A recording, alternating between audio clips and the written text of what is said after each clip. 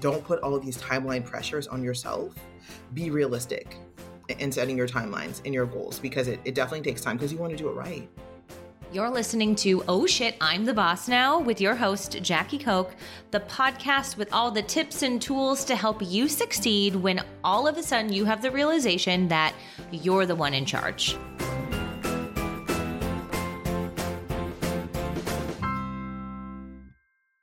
Hello and welcome back to the show. Today we have an amazing guest and interview, and I know you are going to want to take a ton of notes. So try to grab a piece of paper or at least bookmark this to re-listen to when you're in a place where you can actually jot down some notes, because you're going to want to. Today, we are talking to Lisa Prater. Lisa is an innovative leader with a proven track record, really to help assess, plan, and execute on all things diversity and inclusion, human resources, and people and culture. Her passion for people is definitely infectious. You're going to hear it on the podcast and the interview. She's worked in a variety of industries, from entertainment to academia to retail to startups. She's currently a consultant, an independent consultant that you can hire to come in and really help with the conversation around diversity and inclusion, providing trainings and creating really amazing programs.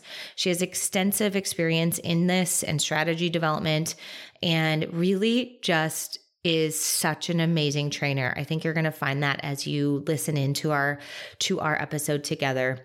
She's built diversity and inclusion programs from the ground up for 10,000 person employees as well as small startups.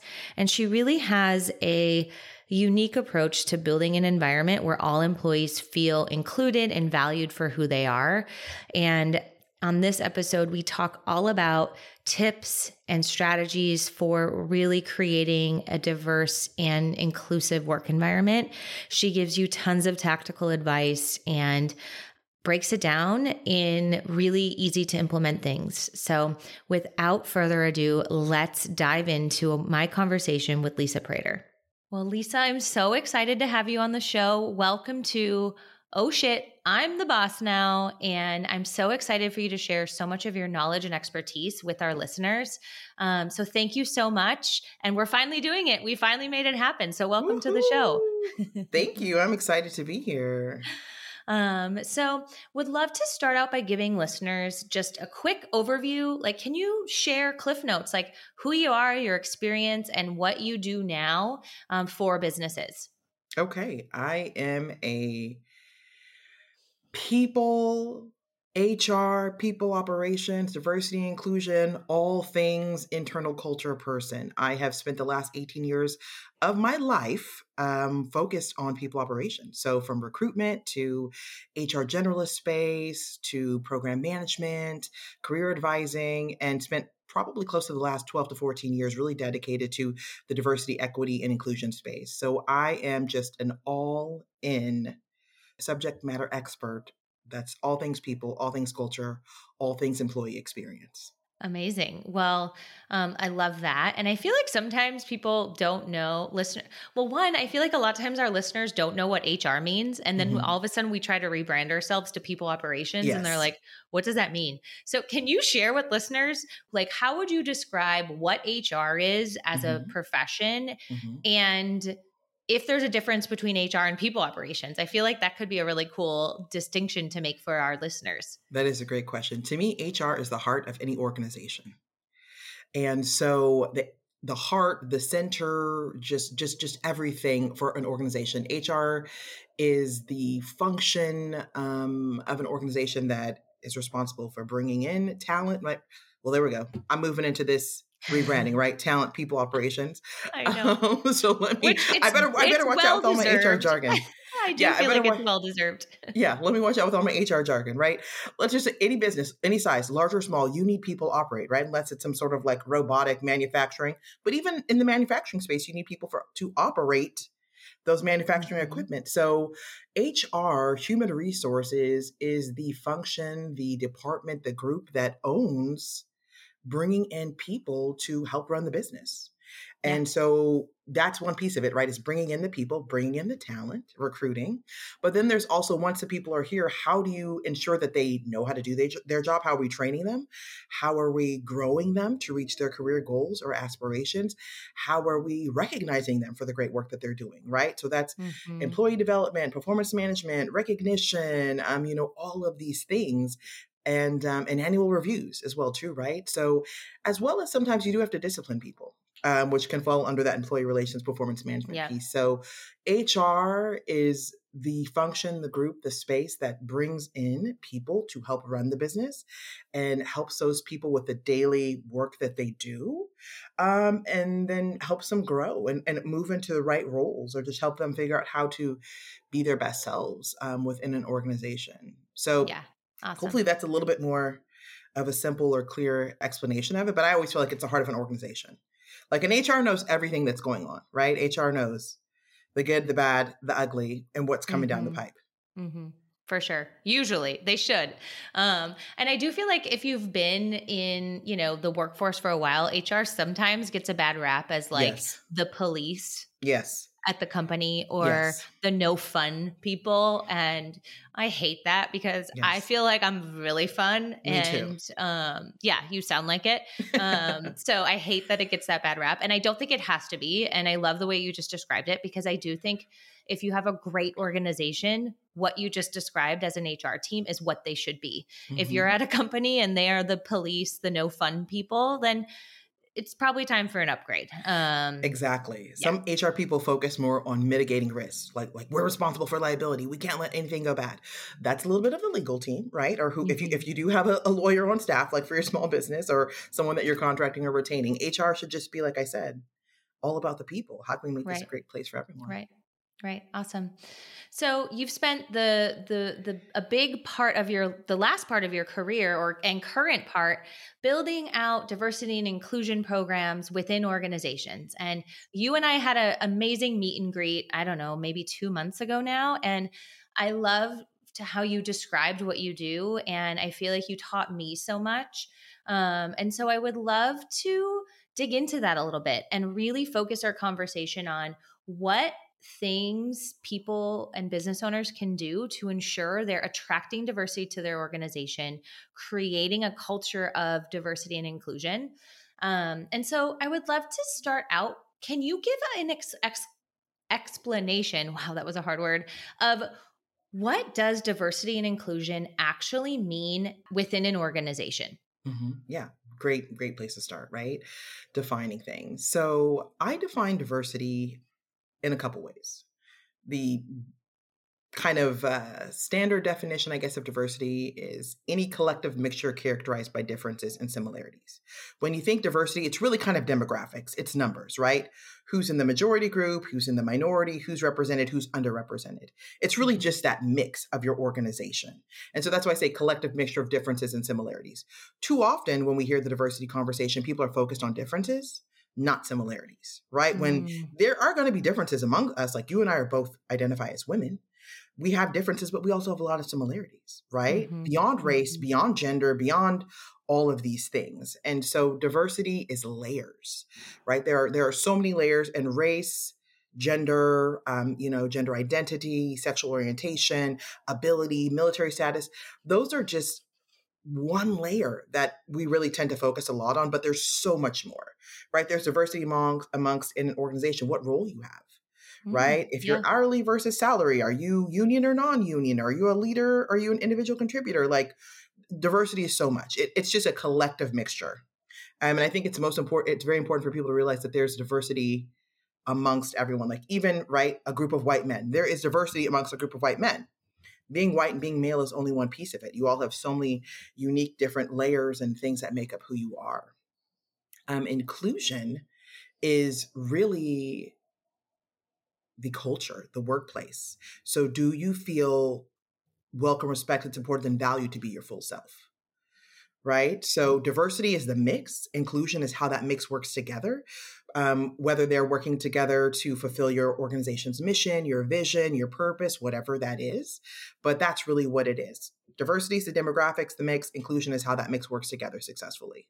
And like Amazing. I say, I always like to put it under welcome, respected, supported, and valued. Do you feel you can be your full self, right? Wherever Yeah. you show up. If you do, Yeah. then it's an inclusive environment.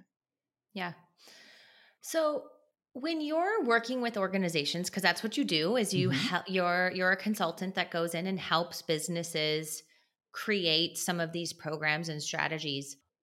Are there different pillars of a business that you look at, or how do you break it down? Because it can be a little overwhelming if Yes. somebody's like, "Hey, I want to make sure my business is a business where that is, that we care about these things. We care about diversity and inclusion." I don't even know where to start. Like, where does somebody start? And are there Mhm. different pillars that they should think about? And are there some that you should start on first? Yes. Well, I always say start on building the foundation. And I think a great foundation is education. So I always think it's good to start with training. It doesn't have to be like a racial or unconscious bias focused training, but just kind of a broad general, like, this is how we view D&I. This is what it means to us as an organization. And this is kind of what you can expect from us going forward. And within this training, let's also take a moment to reflect, turn the mirror on ourselves, and think about how our attitudes and behaviors impact people in the workplace. Like, how are we showing up at work? Hmm. Right? So I think starting with training is always great. But when you do start with training, you might really ignite some passion, which is great. So you've got to make sure you've got something for people to engage in or a way for them to continue to grow in their diversity inclusion journey or their diversity inclusion space if that's what they want to do. So after starting with training, or kind of concurrent, I guess I should say, I think it's really important to think about there are three pillars that people kind of tend to put DEI under. And that's usually like workforce, workplace, and marketplace or community, right? So Mm, workforce goes to the D, right? The diversity, the demographics. So, what do we want the workforce to look like? Do we have hiring goals?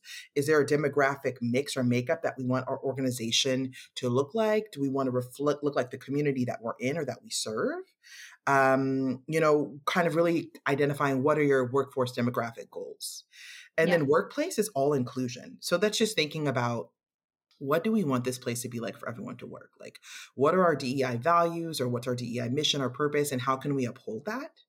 And then third would be marketplace or community. And I say marketplace or community because it really depends on what your business is, right? Sure. So marketplace is kind of like customer base, right? So if you're like maybe a B2B, then you're thinking about, how can you maybe engage diverse businesses? How can you include D&I into that, your strategy in the marketplace? Or community, right? If you're just more externally facing, how can you engage a community? How can you support, diverse communities? How can you make sure that your brand, your reputation, you're viewed as a great place to work amongst, Yeah. the community? And how do you add value too? So I would say start with just a basic foundational training. And I think having a facilitated training is better than a computer based training. Like there's a small company here, a cannabis company here in the city where I live, that has about like 20 or 30 employees. And I went and did diversity training for them. Like we did it in small groups of like 4 because they're retail, right? So people have different Oh, hourly yeah. schedules every day. So I just went over the course of a couple weeks, but everyone had the same training. It was 1 hour, and we had a really great dialogue and conversation to get people thinking and going.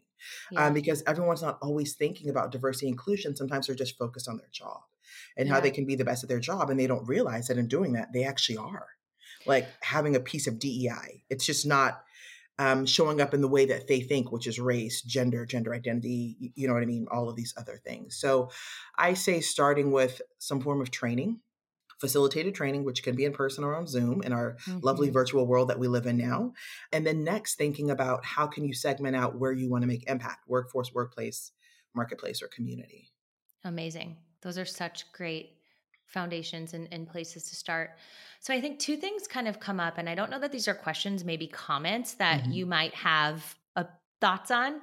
I think a lot of times especially over the last couple years, I feel like diversity and inclusion kind of has two things. One, it can create a lot of um, reactions, right? I think people Mhm. get very Yes. defensive Yes.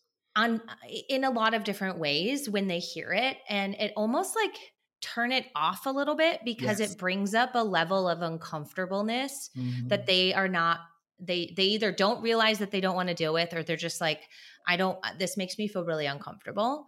So I guess I'll start with that comment. Like, do you see that a lot? And how do you help teams or even a CEO and business leader work through that initial feeling when they know it's important, they care, but they're also like really uncomfortable by it? Yeah. So that's a great question. A few things come into my mind when I hear you saying that is that diversity and inclusion are so personal because it's who we are, right? We are part of that collective mixture. We have our own unique layers that make us who we are as a person. And so knowing that when we hear things or, we're discussing things or we're reflecting, as I said, on ourselves and our attitudes and behaviors and how they may be impacting the workplace in a good or not so good way, that can make us bring up some sort of emotions. And especially when we think, and in addition, we also think about things that are just happening in our society. Exactly. Right. And some people feel kind of like fatigue, or they're just tired with all of the changes or the things that we're seeing. And social media gives us direct access to so many things, visuals, audio, articles, so many things that we would completely be unaware of that are happening on another part of the country, another part of the world. And now we see it. And so it's like we're living in this space, not only at work, but in our personal lives. And it's not easy, and it shouldn't be expected for someone to completely cut that off when they walk through the door at work. Yeah. Yeah. And along with that, a lot of things in the diversity inclusion space are evolving and changing right in front of our eyes, especially in the LGBTQIA plus, sector or segment of diversity, right? Terminology, things are changing. People are unsure. Social norms are no longer the norms that they were. So it's like we're having a cultural shift that's really different, new. And so it's like, how do people kind of adjust to that? I have a question actually around the social media piece and how it is things are just a lot more visible now, right? Yeah. And you're seeing things a lot more. And I think there's a lot more pressure for business owners to have an opinion about some things that they used to be able to say, we don't bring that into the workplace now, right? And so when there is something that happens that is going viral, that the world is getting very involved in, do you have recommendations on how they bring it up to their teams and have a conversation around what's going on in the world without it maybe feeling like they are imposing their views of it on their teams? Like, how do they have those conversations with their teams? Yeah. I think it needs to be like an open dialogue, just open-ended questions with more of them listening. Right? Which is something that we do in the HR space. Like when we think about employee relations, or you're trying to find out, investigate a situation or whatever, you have to do a lot of listening and seek to understand conversations. And so I think one thing that I don't think a company should react to every single thing that's happening, right? Like don't react to everything. Don't put out some company statement. Like if it relates to the business that you do, sure. Right? Like if it's affecting your community, your clients, go ahead.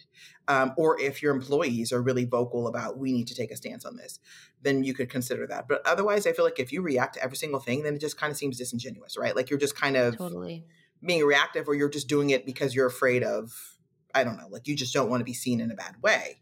And to me, then it doesn't have the same effect. So I feel just having open dialogue, having open conversations with your employees. So maybe that's bringing people together for like a town hall, or just bringing people together, having lunch, like let's talk, bring up conversations.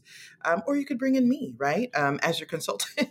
I just was doing focus groups actually right now for one of my clients. I was doing focus groups with their employees of color because we're seeing that the employee experience that their employees of color are having are different than those that are white. And so, and we're seeing, some turnover in that space. And so I think focus groups are always a great way too, bringing in someone that can be neutral.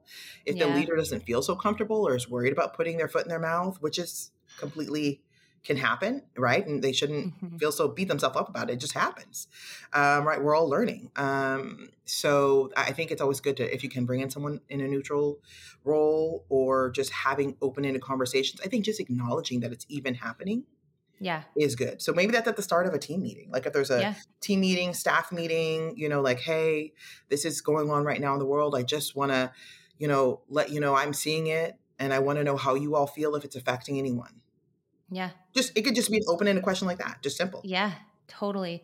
And I think if you're creating a culture of vulnerability and honest conversations, it makes the diversity and inclusion conversations not as uncomfortable because Yes. you're already having conversations around how people feel. Mm-hmm. They're bringing up when they don't feel good about something that's not related to that, Yeah. that when it is those things, they then feel more confident and comfortable having a conversation around it. And you will too, right? Mm-hmm. I think 100%. it's when you don't have a culture of vulnerability and transparency and just being willing to make mistakes and know that everyone on your team can make mistakes, and that you have a culture of like assuming positive intent in everyone, that if you do say something that gets perceived in a way that you didn't mean to, or maybe you just didn't know and you said something that Mm-hmm. you now are like, you learn later that you wish you wouldn't have said that certain way, Mm-hmm. it then creates a space where your team assumes positive intent in you so Yes. that you can be like, hey, I really messed up on that and I'm really Mm-hmm. sorry. And I think that's so hard for leaders to do, is to admit that they messed up, or Yes. just that they don't know something. Exactly. And that's it. Saying that you're sorry, saying that you messed up, that's exactly it. So, I mean, yes, 1,000% to everything that you're saying. And the one thing I did want to say when you were initially talking about how sometimes we can feel uncomfortable or sometimes people can be defensive, there's something called the diversity awareness profile, which is this like quick quiz that you could take that can really kind of tell you where you fall on this diversity spectrum. Because sometimes there's people that are like an avoider that just don't want to engage at all, don't want to say anything. There's people that sort of like ignite and instigate things. There's people that are just sort of in the middle and neutral. There's people that are a change agent, which is where we want to be. But then there's also people that are fighters, where you're like all the way extreme opposite from an avoider, right? Every single thing offends you, every single thing you have to talk about. And that's where I think sometimes people feel discomfort, or just really kind of are unsure what to do or say in that space. So I think it's really just thinking about also, where do you fall? Yeah. And how can you be a change agent? Like, that's the thing, is you want to be a change agent. Like, you don't want to be a fighter. And I've worked with fighters before where I'm like, look, you are not going, like, it's not working. The way that you're trying to deliver this message, like, I know what you're trying to say, but your delivery is coming off fighter. It is not, people are going to turn their ears off to you. They're not going to listen to what you have to say. So you have to find a way to meet people in the middle. Share, like, a fighter is just pushing their own personal agenda, right? And has like complete tunnel vision, where they're not thinking about the broader organization, the larger company, all employees, or just the greater impact.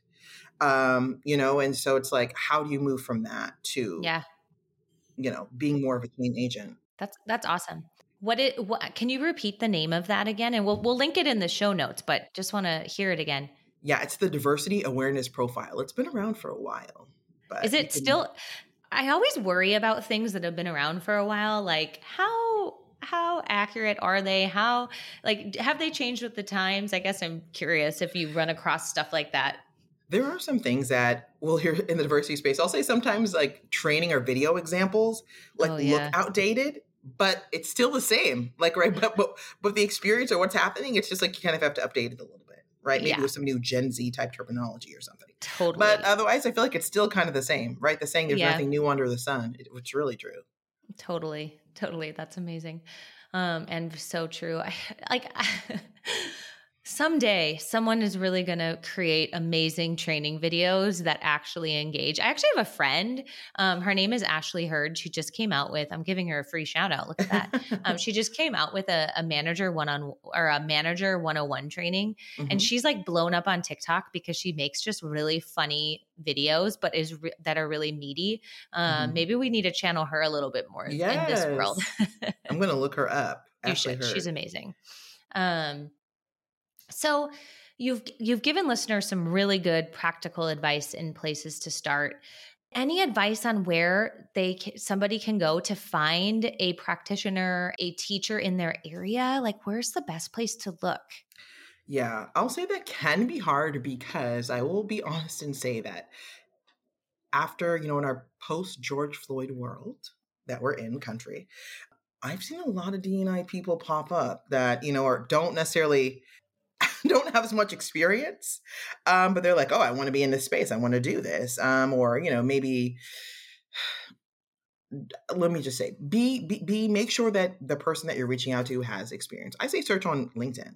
A lot of people have found me on LinkedIn from across the country. Like Lisa will travel, right? Like I've gone to Chicago, I've gone to all these different places to do training.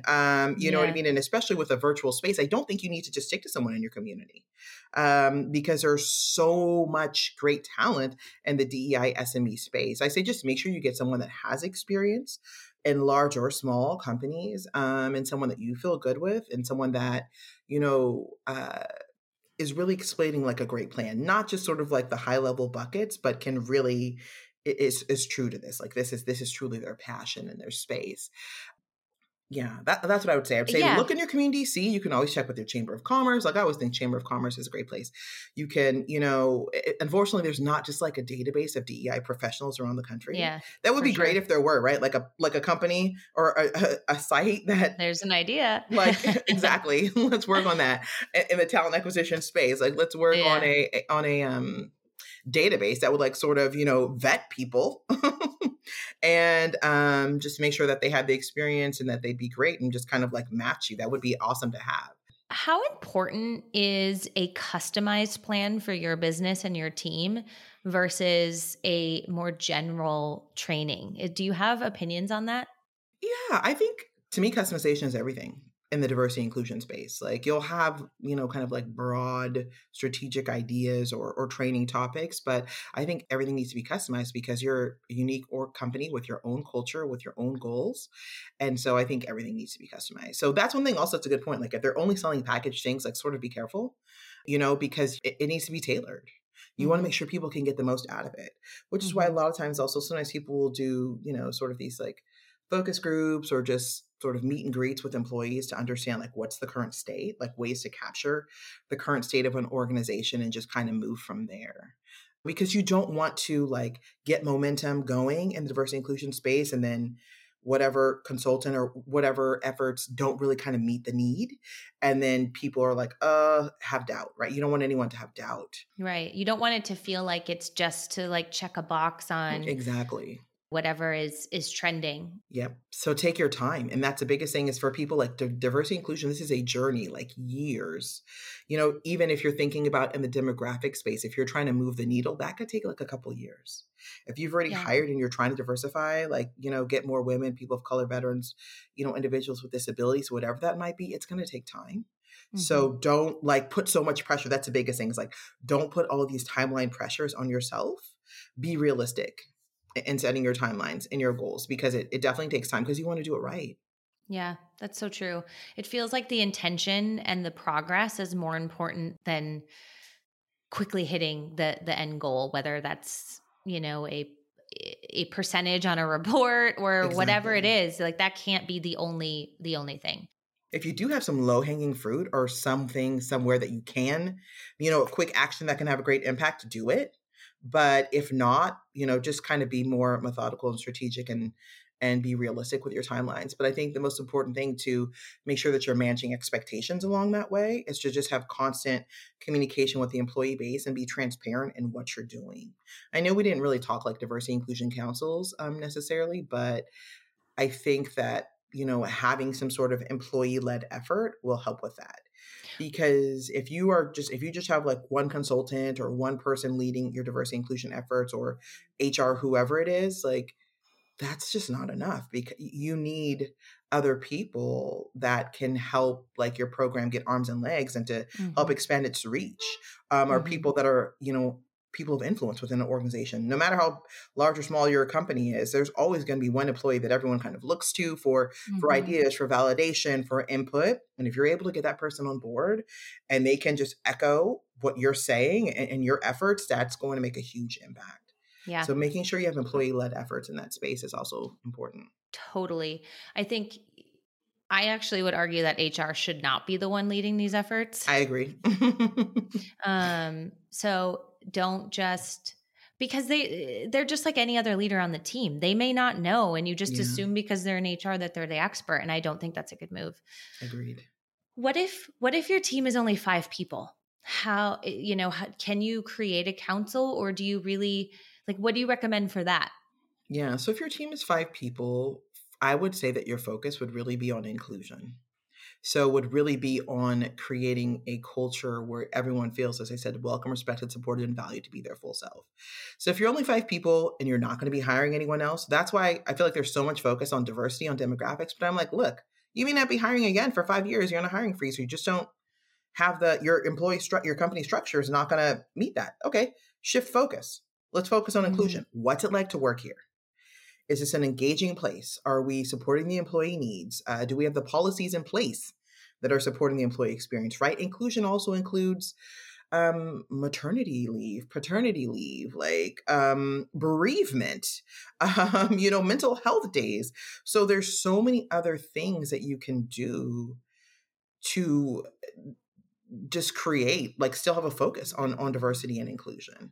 So like I said, if we're not hiring, we're just 5 people, we're going to do other things. So maybe you have community days or like volunteer days where everyone just kind of closes down and we find an organization in the community that's maybe, a Black nonprofit that you want to go volunteer with or focus with. Like, find other ways to engage with these different communities, find other ways to create a great workplace for everyone.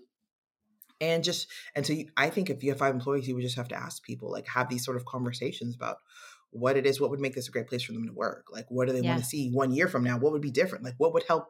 What would make them feel that the company of 5 is dedicated to diversity and inclusion? What would commitment look like? What needs to be different 1 year from now, and really work towards that?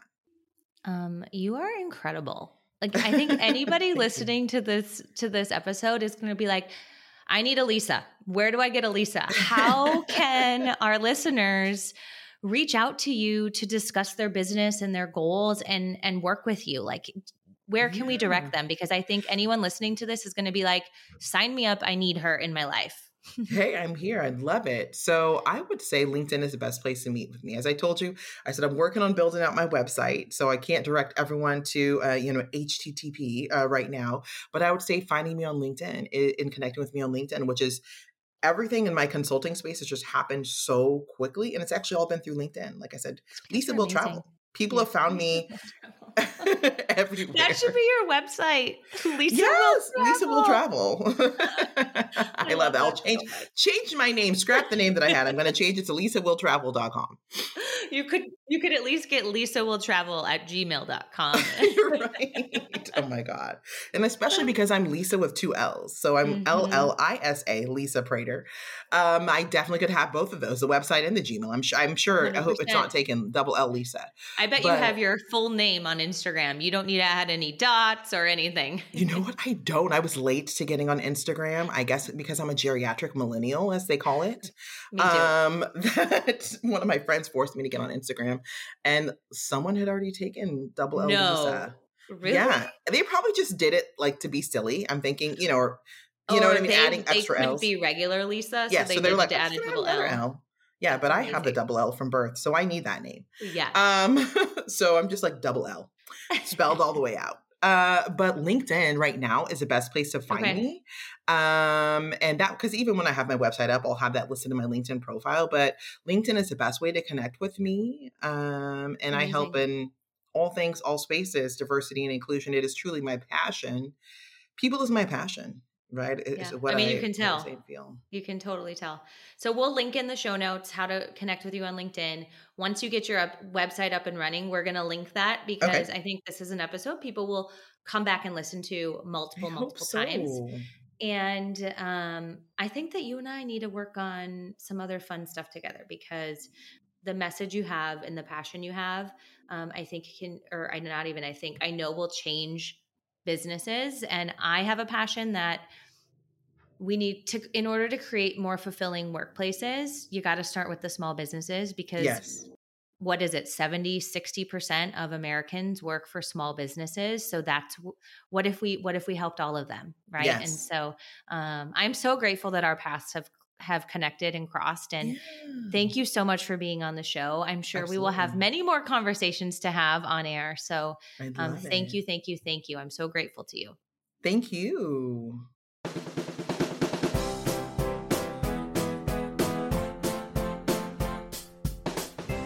you're not driving, stop and take a moment to share this episode with someone who you thought about while listening. Share it with your team to show them you're committed to their growth. Share it with a fellow business owner in your network who you know will be moved by the message. Heck, share it with your mother, your brother, your sister, or your cousin. Your support in growing the show means the world to me.